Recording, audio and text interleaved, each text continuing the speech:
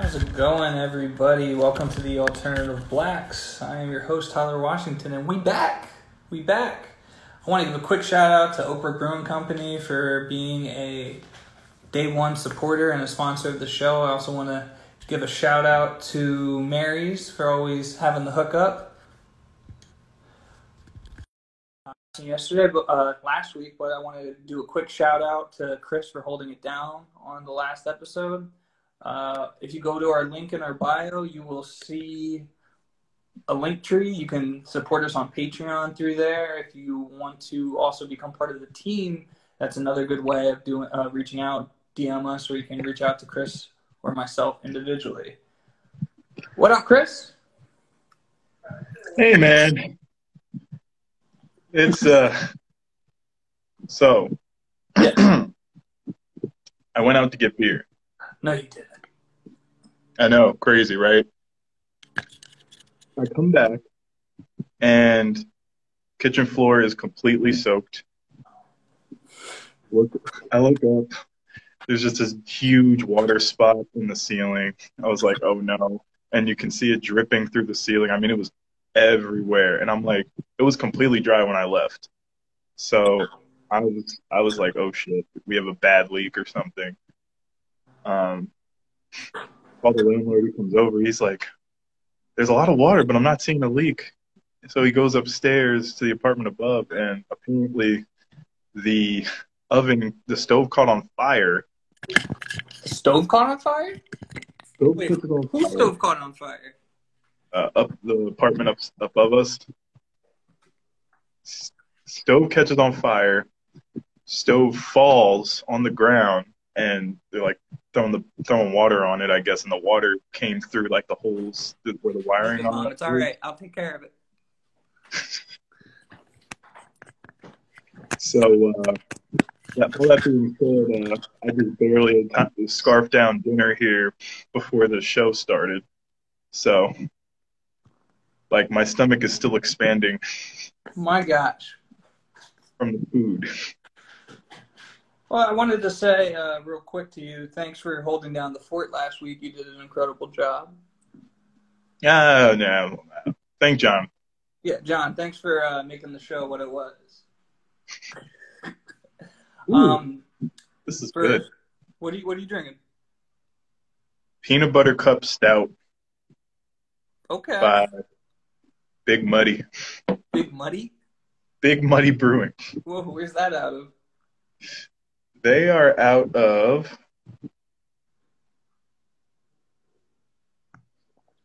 Illinois. Illinois? Murfreesboro, Illinois. Nice. This is more. So I guess this is more like a malt beverage than a beer per se, but good. It's heavy on the chocolate, nice little bit of peanut butter. It's only 5%, so it's really easy drinking. So that's what's up. We got I have to share some bad news for anybody that is involved in the tennis community in the Reading area. Yesterday, my high school tennis coach, and we talk about tennis on the show from time to time. So I just want to give him, respect and say, my coach Russell Moore unfortunately passed away yesterday. And so that was tough. He's been a tennis coach up there at Reading High for 30 years or so. And he's just been a huge part of my life and anybody's lives that he had come in contact with. So a bunch of us did actually go to the courts last night. Some people were already up there playing, and some people just, along with myself, felt it was right to be there in that moment. So it was, Jonathan also knew him very well, played tennis with myself in high school. So it's just been a tough time. Crazy. It's crazy. He was Reading tennis, like yeah. He was the city of Reading. Yeah. So, I mean, again, he was great man, but a great black man, great black tennis player. And so, being able to see yourself in a position like that. When we talk about representation, you know, he was a great example of that, and he was really a father figure as well to a lot of us. So we're definitely all in pain. But, you know, as I said, just being up there, that's kind of where he would have wanted all of us to be anyway. So we're going to be doing a big celebration for him at some point there, too. So let's get into the show. I do have a sample for you, just one today. I don't think I've done this yet. Have I used the Arctic Monkeys as a sample yet? Who? Arctic Monkeys. So this is their 2013 song called Knee Socks. Knee Socks.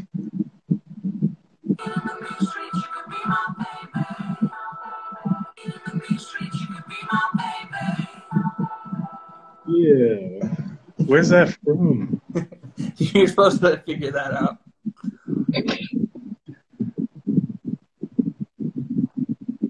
This one's tough. It was really tough. You might have been better off if I actually had an example for you. I think the image I would have tried to use would have been like a checkered flag. A checkered flag. Something like that. I'm completely lost on this one, but hold on.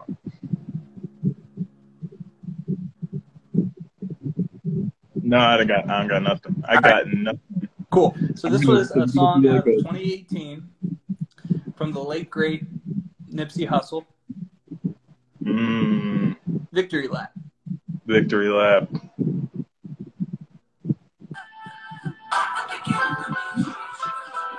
There it is. I'm prolific, so gifted. It's in there the whole time, just like in the background. It's a nice little sample, but we didn't have anything for you guys last week.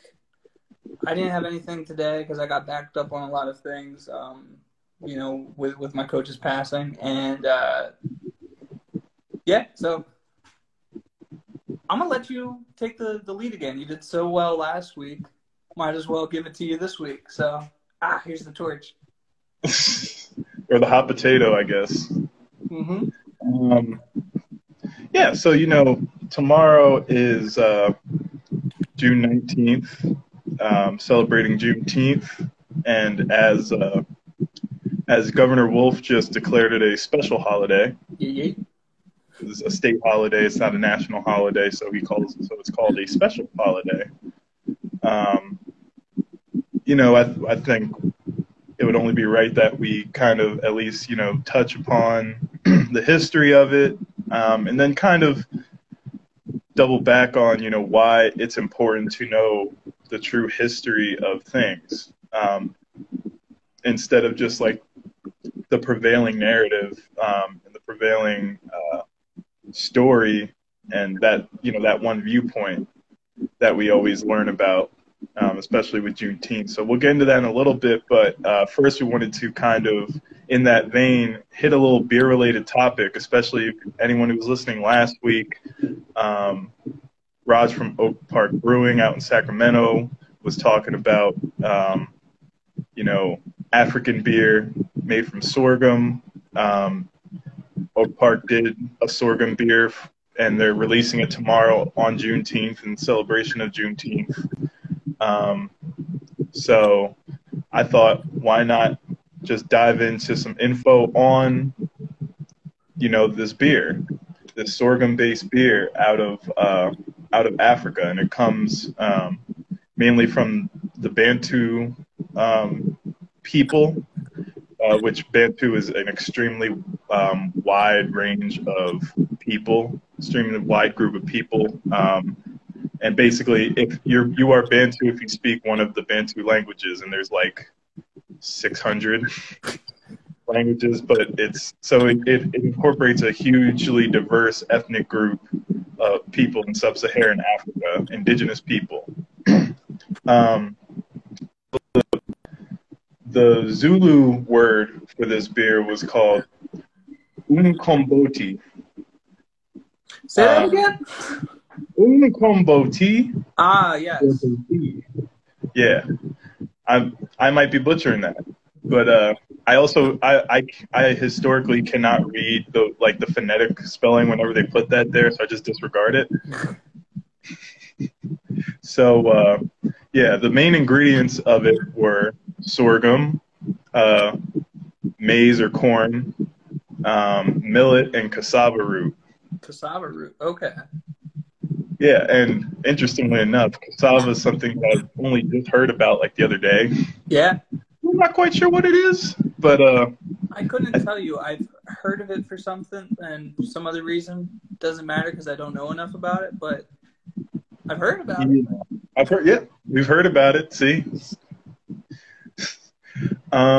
yeah. So it was brought south by the Bantu-speaking people, and now it's big in South Africa.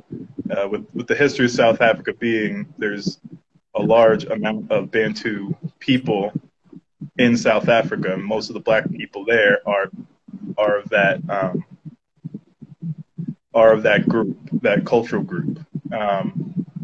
So I just threw some like quick info about Bantu people up here. Like the list is, as you can see, long and vast in terms of just like prevailing groups that are covered under Bantu in all countries of sub-Saharan Africa. But if you have it up, the last one, the Songa. Thank you, buddy. Thought you might need the little pick-me-up. So I thought that was pretty cool. Yeah. But no, the Zulu are encompassed under the Bantu people, the Shona in Zimbabwe, Luba in the Congo, Sukuma in Tanzania, Kikyu in Kenya, and Josa. I think I'm saying that wrong, right? Yeah, but they're also predominantly in South Africa, along with the Zulu and seven or eight other ethnic groups that encompass the Bantu people. Now that we're like on this top one in this region of the world, I'll tie in from Songa being one of our fellow alternative blacks, French tennis player out of France. France. Yeah, exactly. But no, it was interesting that we're talking about South Africa at this moment because did you read what happened with the Arthur Ashe statue? Yeah, it was defaced. Right, because what happened was it's Richmond, Virginia, which is where he resided, and there's a stretch of memorials and statues called, I think it was like Monument Avenue or something like that. Well, like 6 of those statues were Confederate statues, so they had been defaced, but then like also taken down eventually. And so White Lives Matter decided to tag it up. And so they defaced this whole statue with White Lives Matter things. And it was just really interesting to me because, you know, you're talking about Confederate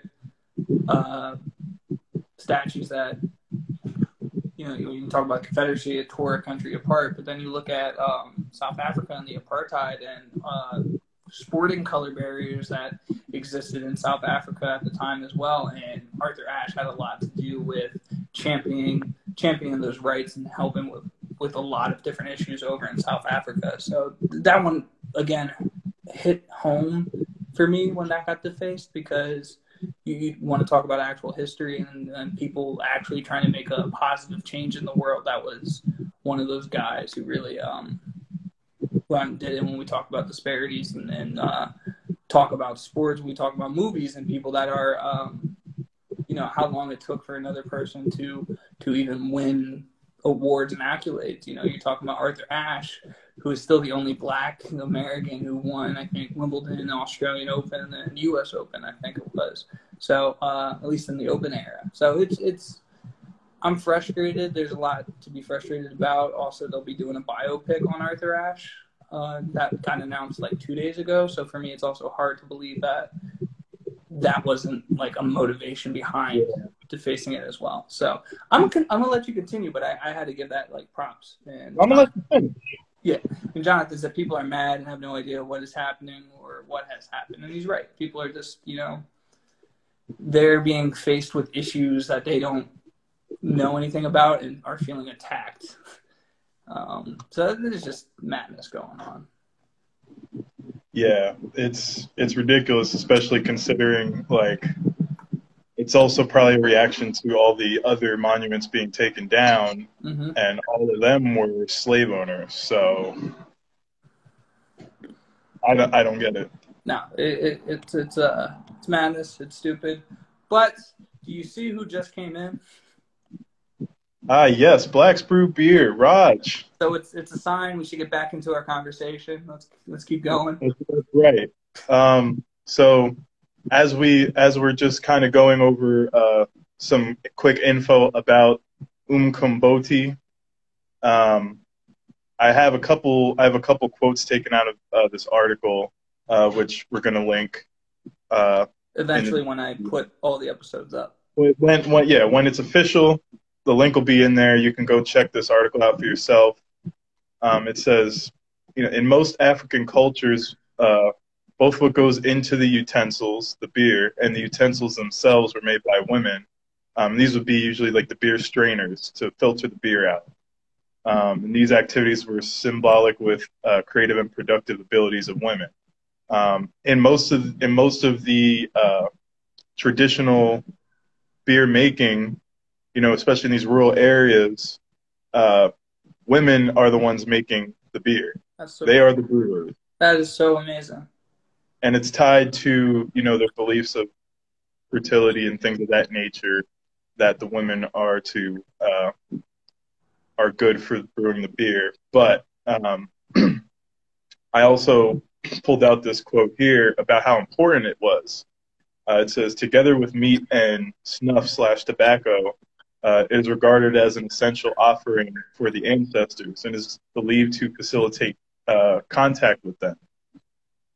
Thus, it is generally poured on the ground as a libation for the ancestors. So that was really cool to read, because that just automatically was like, pour some out for like my homie type of idea. Like, I honestly, if I wasn't on the rec board, I was going to take beer up to the courts and pour some. I was going to pour some out for coach. Like, but then I thought legalities and all this other stuff and what like image that would look like with me going up and doing that. So I decided not to.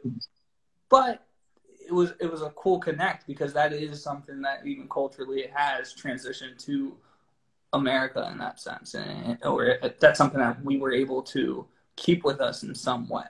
It's always interesting to me doing research on like African traditions and like old time traditions, and seeing what actually like it made it. You know what I mean? Wasn't able to be like completely taken away from us, and without us realizing it either. Until you do this research into things, you don't realize how strong of a connection still exists in certain avenues. So that was really cool to read. Thank you for sharing that. Of course, I thought it was great to kind of bring back around of, this isn't just something that they were doing; it was something important to them that they were doing. And this is completely independent of any European influence. This is completely independent of any European brewing methodology. This was traditional African methodology. The Egyptians brewed beer, this kind of thing. It's very ancient. It's very old. So then I have a couple other quotes here, just kind of going over certain practices. So in Zulu culture, after the beer was made, it was usually left in a cool, dark place known as umsamo for the ancestors to taste. And it was believed that the ancestors will not recognize any ceremony without traditional beer. So it's central to their beliefs. And it's a very important thing. There's a connection there, with your bloodline, with your relatives, with your ancestors. So I found that to be very interesting. In the Basotho, which is another Bantu ethnic group in Lesotho, I'm trying to remember if they're south or north Sotho. I can't remember. However, Lesotho is the nation that's encircled by South Africa. For anyone that didn't know, there is a country inside of South Africa, a sovereign country inside of South Africa. But the Basotho, on the other hand, used to set aside unstrained beer, Molaba, for certain rituals that were performed to keep the ancestors away from their living relatives if they had interfered negatively into their lives. And then So I'm like, and I like how you made this correlation, so I'll let you do this. so I was like, oh, unfiltered beer must be a hazy. Like, here we have it. The first, we have unfiltered beer, traditional African unfiltered beer.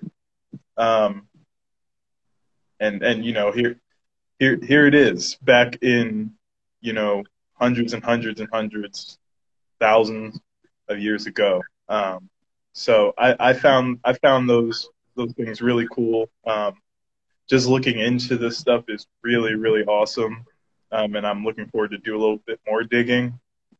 I didn't get the chance to really dive into it as I wanted to. And I also know with our time constraints, you know, this is like a good little tidbit of information to kind of get the ball rolling, get the gears greased. Yeah, that was great, and it was fascinating. I really like how we were able to tie this together based off of the previous episode that you were hosting, and learning more about those ingredients and seeing what they did out in Sacramento. So it's so interesting when you see the influence of Black culture across the globe, and this is. I kept reading this, and I had so much appreciation for this research and this history. And this is where I get back.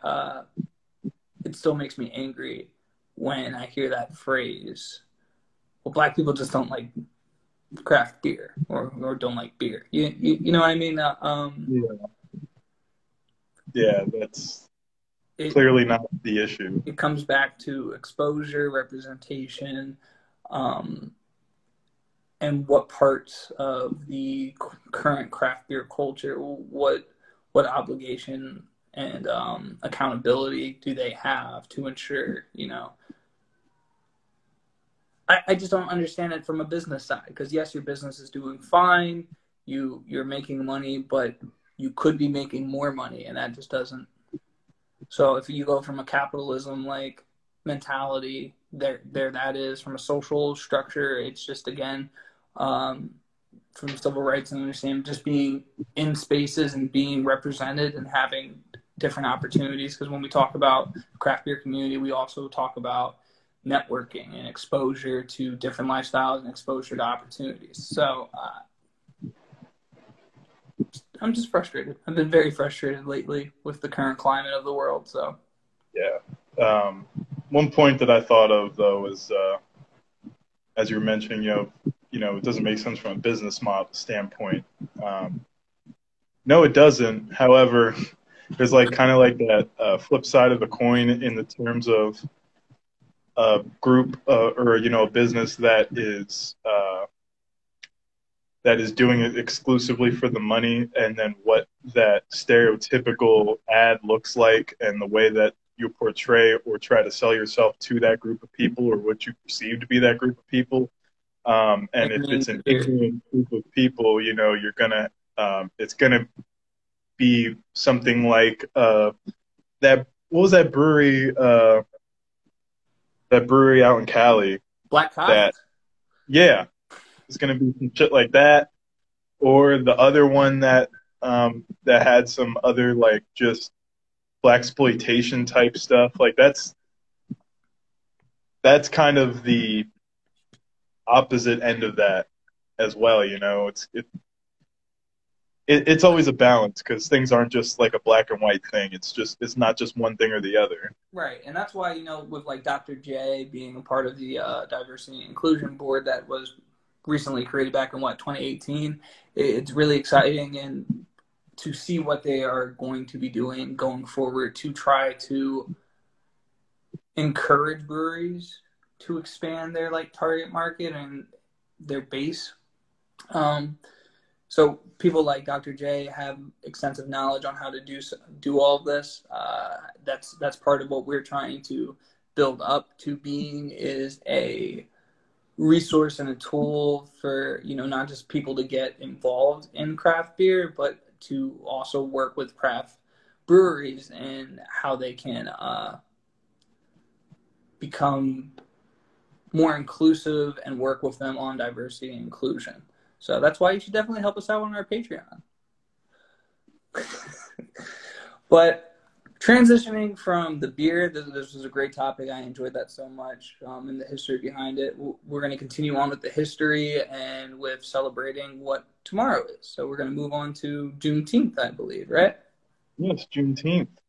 Do you want to read off the little blurb? I pulled this from the Juneteenth website, so this is kind of their quick history. Yeah, I'll do it. So Juneteenth is the oldest nationally celebrated. Should I do this? Because I'm messing up already. I messed up the word "the" earlier, so you're good. Is the oldest nationally celebrated commemoration of the ending of slavery in the U.S. Dating back to 1865, it was on June 19th that the Union soldiers, led by Major General Gordon Granger, landed at Galveston, Texas, with news that the war had ended and that the enslaved were now free. So note that this was 2.5 years after Lincoln's Emancipation Proclamation, which had become official on January 1st, 1863.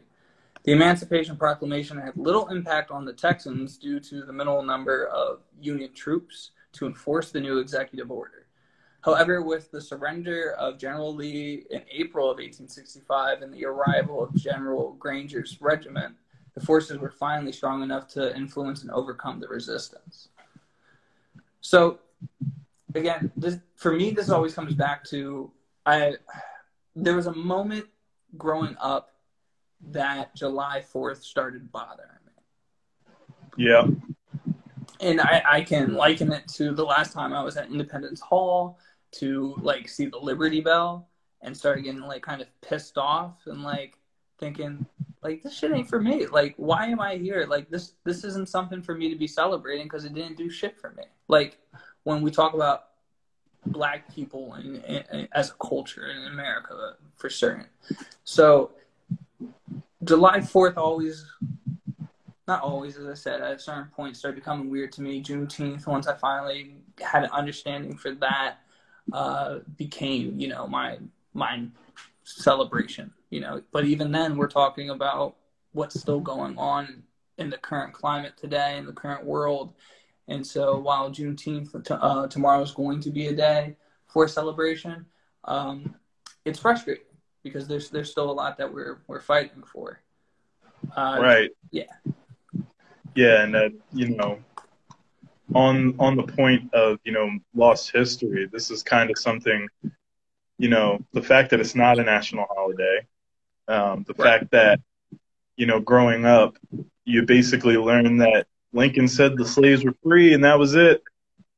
Let's all pat each other on the backs. But really, the South had seceded, so they were no longer part of the country. Therefore, his executive order meant nothing to the South because he didn't rule over them anymore.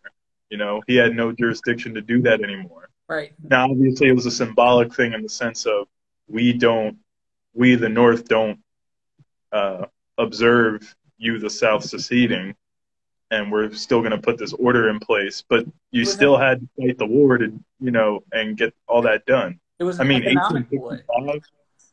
What's that? It was an economic ploy. Yeah. We're no longer recognizing how profitable slavery has been for you guys. So we're going to attack you on that front too. Yeah. And then there's also that famous quote from Lincoln about, him saying, if he could have, if he could have kept slavery and as an institution and avoided the Civil War, he would have done that. Right. Like, that was another So, part of the history that was brainwashed into us, was that Lincoln was this godsend who ended slavery and freed the black man. And it's just like, what are you talking about? Like, this, he wasn't there for us. He wasn't riding with us. And it was when, and I'm fumbling with my words because it's, to me, at a point, too simple. Like, there's so many simple things that we're asking for in terms of a culture that we shouldn't have to be fighting for. And so I think I get lost in my head because I shouldn't have to explain this. We shouldn't have to put things out. We shouldn't have to say why the Confederate flag is an issue, why these statues are an issue. And again, I lost my train of thought right there. no, it's difficult because it really is. You really do put it, in a loss for words, because to us it's very simple. But the thing is, perspective is an interesting thing, and people that don't have your perspective and aren't open to having that perspective, they're just blind to all of the negative aspects of your situation. They'll see the positive aspects because they like they want the positive aspects for their own as well. But it's difficult in general to look at someone else's situation and see the negatives without looking at it, looking down at them for those negatives. Right. You know what I mean? So now I remember what I wanted to discuss was, so when the term defund the police comes up and those type of conversations arise, and it's, for me, everything's about restructuring. And that was one of our very first episodes was, well, the education system is outdated. And to be quite honest, the information that we're being taught is very outdated and fixed. It's a narrative being told to appeal to a certain idea of what America should be and the history of America should be. When you talk about people on the Confederate flag and how they're like so gun-ho about, well, our history, it's like, well, then let's tell our history. Exactly. It's like, if that's truly how you feel, which again, I'm not saying erase. I've never said erase any of the history. I don't want the history erased because I actually think that's a pass on America that we do not deserve. I am all for putting the flag, the Confederate flag or the Navy Jack or whatever the fuck it is, into a museum. That you can teach people. The statues, put them into the museum. Fine. But there's no reason they should be on the street to be celebrated. You can't go to Germany and find a Nazi statue. Yeah, no, you can't. That's the crazy thing to me. You look at something like that, and the whole thing about erasing your history. At least from the lens of the Germans, they kind of wanted. That was kind of like the prevailing thought, like we need to get this past us. The thing is, the Jewish people aren't still being actively killed in the streets in Germany because they're Jewish by the predominant force that's supposed to protect and serve the people, the government that's supposed to serve them. That's not still happening. I think then that's the issue. The issue is it's still happening here. And as much as you want to say what's on the books, it's more about what you left off the books. Mm-hmm. And we've talked about that. We talked about that in the constitutionalism episode about, no, the Constitution didn't say slavery, but it sure as hell meant it. it didn't not say slavery. You know, It is it's one of these worded things. so well to avoid outrightly saying the word and or condemning the actual institution of slavery and systemic racism. Absolutely. So that's one of the things that you brought up. We have said a lot of these things over and over again in our episodes, and we are definitely thankful for everybody that does listen and pays attention to what we're doing. There's a unfortunate part about it is that we're often preaching to our choir. Essentially. So yeah. I mean, it is really important that if you are listening, to push out these episodes to people, especially right now. There's a lot of stupid conversations happening in Facebook chats and comment sections. Throw that shit there if we're able to explain to somebody in an hour what the issue with the Constitution is in our mind, or the issue on the education system. Just as a challenging thought, and it would save you time from actually writing out a comment. Because we comment for you. Right, exactly. But no, it's definitely it's an interesting thing about how history is told in America. There can be very different approaches to history. You get the history in a classroom that's taught out of a textbook. And again, we always talk about history is written by the victor, right? Which is a very odd thing that we allow, the Confederates' history to be so prevalent in some capacity when they lost. Yeah.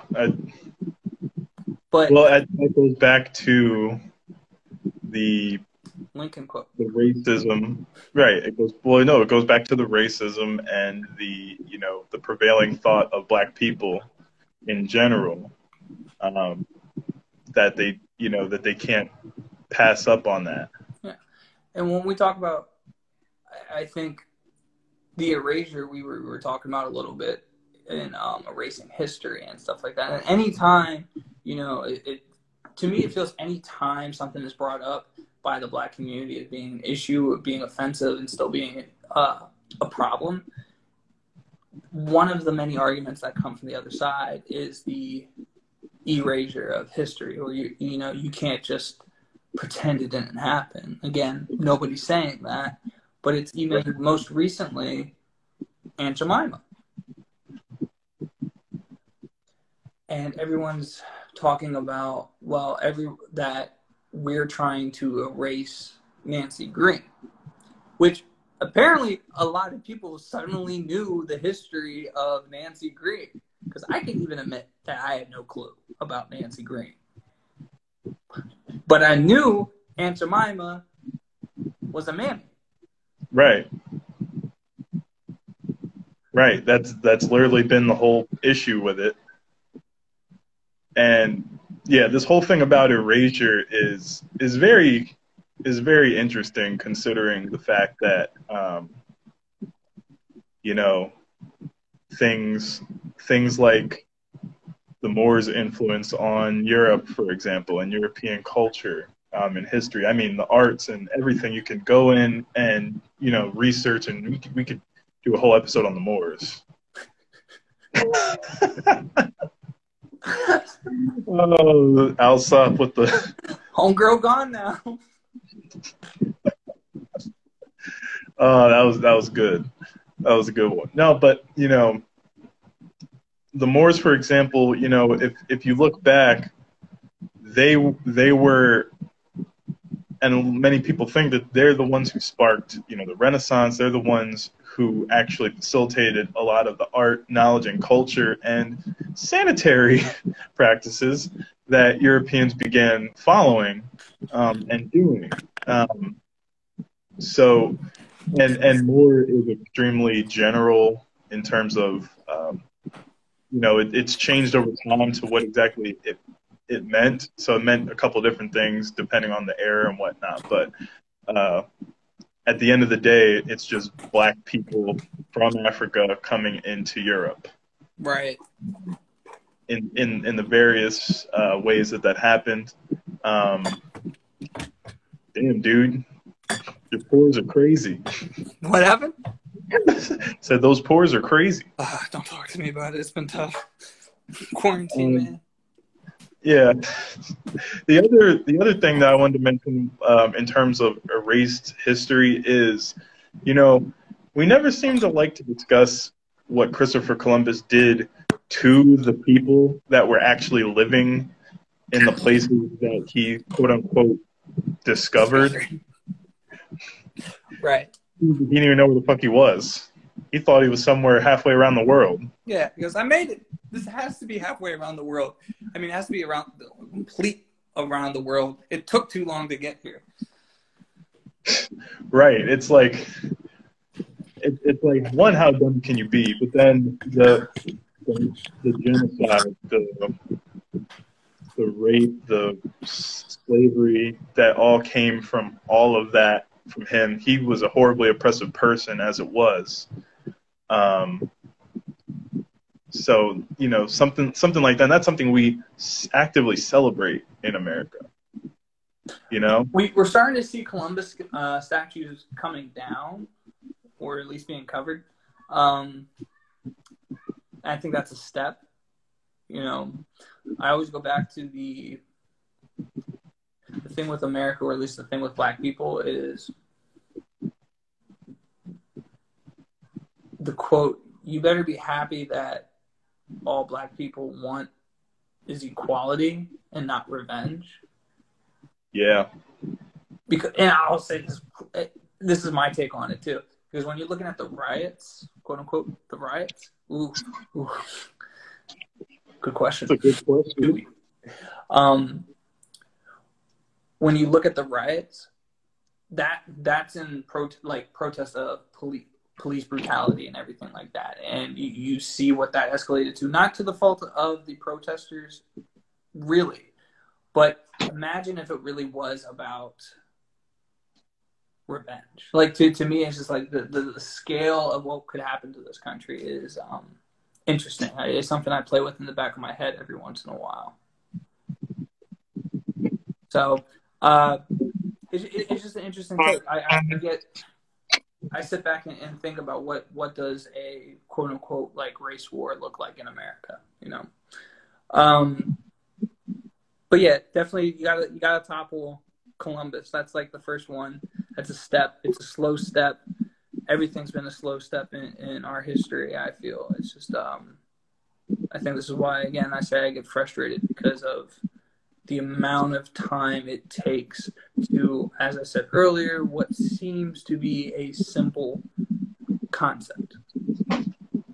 Yeah, but I mean, to the guys' points in the group chat, honestly, you know, is equality is shooting for equality going to do it? You know, like, is shooting for 50% going to get you 50%? So, you know, and it's at a point where we're well within our rights to want that. Mm-hmm. Oh, for sure. And I think taking that approach too, as a country loving a very capitalist like mindset and being very economically like driven, you know, you see it with COVID-19 and a lot of government being motivated on, well, the economy rather than, well, people's health and well-being. It's very clear. So when you talk about wanting 50-50, I think you're absolutely right.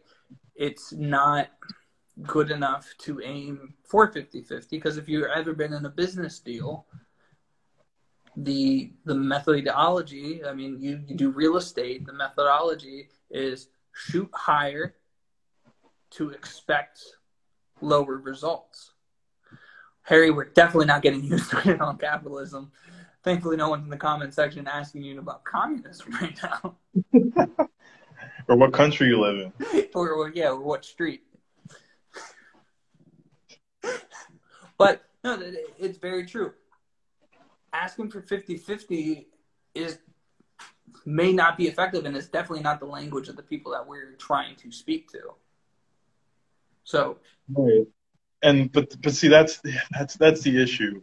in America. It's Capitalism?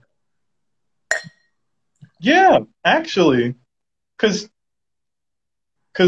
hear me out here, Tyler. I Think think about you're right. pouring the beer. You're right. With the You're right. You're right. By the way, quick break on this because Mother Earth Brewing Big Mother Triple. This shit is fucking delicious. Pineapple Triple IPA. Would you say it's the truth? Yes.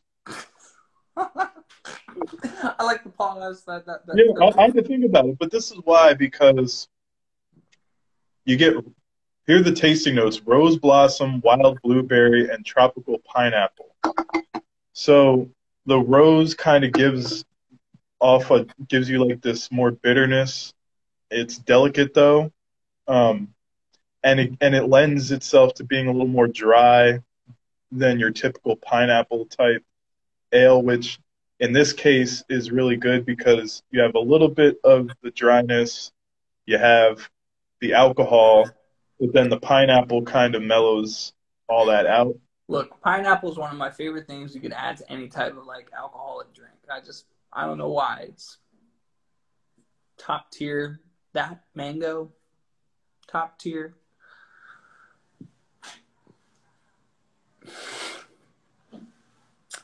By the way, this shit is delicious. Oh, I love that gin. I think I got the rum last time I was down there. But Dogfish, that's one of, so it's very interesting to me that you brought that up because I was having a conversation last night with Adam from Mary's. I was on the porch at Steven's place talking about beer, and we had mentioned Dogfish Head, as being one of those beers that, when you go to a store to pick up Dogfish Head, it's like you have your staples, but when you actually go to Dogfish Head, it's amazing the like options in terms of beer that they have, and especially like their distilled spirits that you can get. Yeah, the spirits are amazing. I haven't looked into that, but I do know about different groups of people, or at least different countries and their reproductive rates and that type of thing. Back, just kind of quick circling back into what we were discussing before I just had my like beer epiphany over here. Yes. The issue with capitalism is that in America, racism is profitable. Mm-hmm. And that is based on what the country was founded on, the business model the country was founded on. I mean, it's profitable to be racist. It's profitable to not care about the lesser privileged because you prey on the lesser privileged to make your money. And you pit the middle class against the poor people, and you have them, you have the middle class looking down, scared for their lives to be poor, so that they never try to ascend to this uber rich upper class, 2%, 1% level. That there's that crazy that Hallmark stat about where like 99% of the wealth is in America, with like 2% of the people or 1% of the people or whatever that stat is. I mean, that's capitalism, and that's the thing. That's how capitalism works.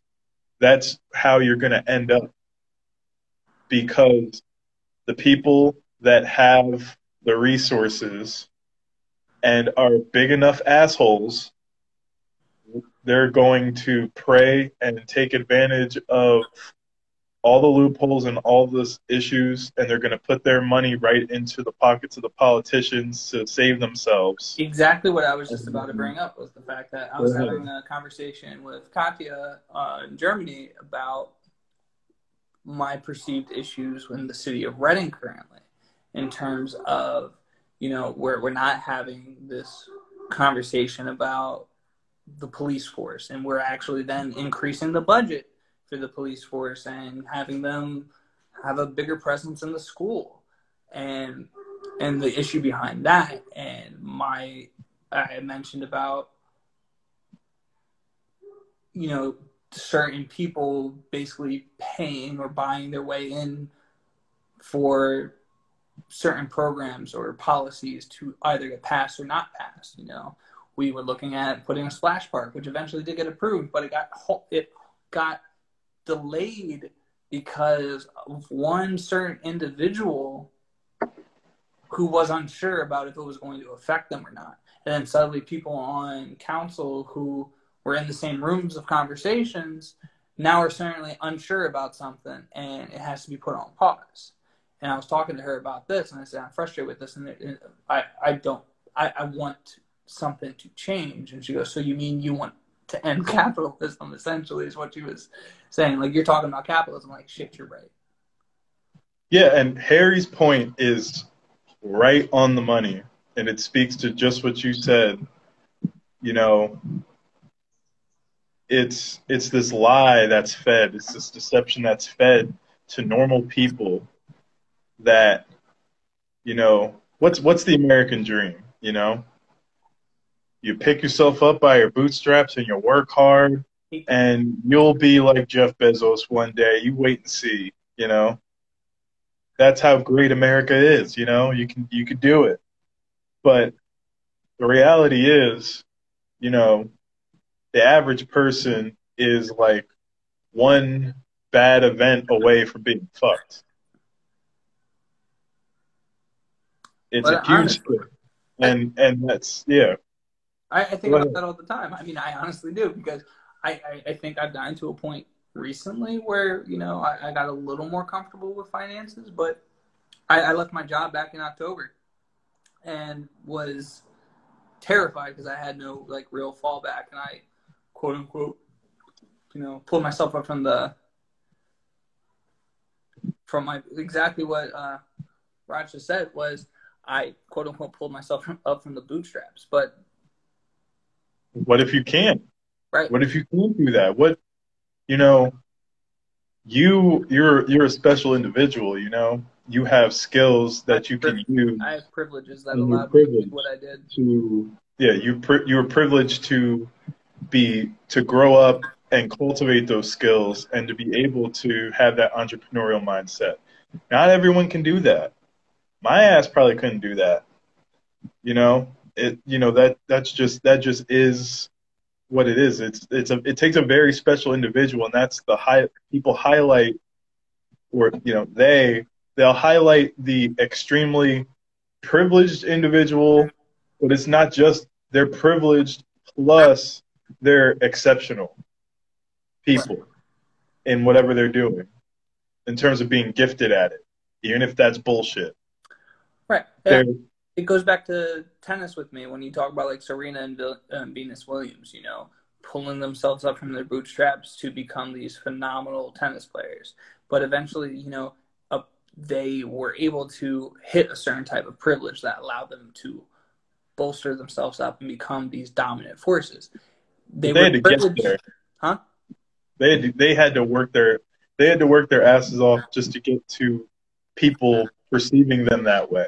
Right. Exactly. Like, but even before that, you got to think, like, they did a lot of work with their father. They were privileged to have a father to work with them in that sense.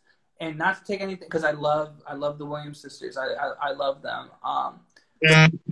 But it's going back to what we talk about a lot of tennis players, is the fact that they're being bred into these facilities in, like, Boca Raton, like, to really be the best tennis players. And unless you're having those opportunities, there's no chance of you going further.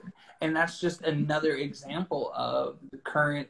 I think that's a perfect example of privilege to me, because we were talking about, well, there's not enough black people in tennis and not being represented. And the fact that Arthur Ashe is, like, one of the only black males to really succeed on a certain level is exactly mirrored in my mind to the success of black people in America.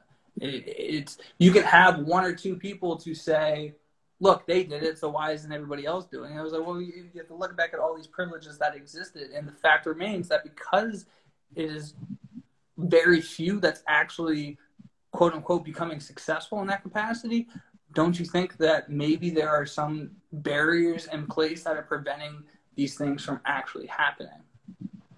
Absolutely, Raj. Black code law. Because back then with the advent of or with the growing of industrial textile works and stuff, now that the North, they're up there and they had to actually pay for employment, black people come in, they are extremely hard workers, extremely skilled with their hands, and doing these types of jobs.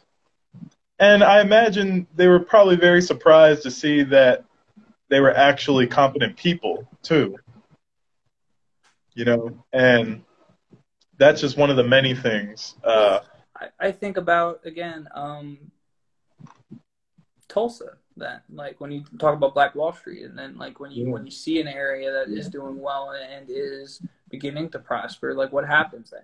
You're withheld for however many years from actually having a fighting chance, and then things start to progress, but the rules and the laws of the land still allow opportunity for the oppressors to push back and withhold that progress, or and relapse that progress.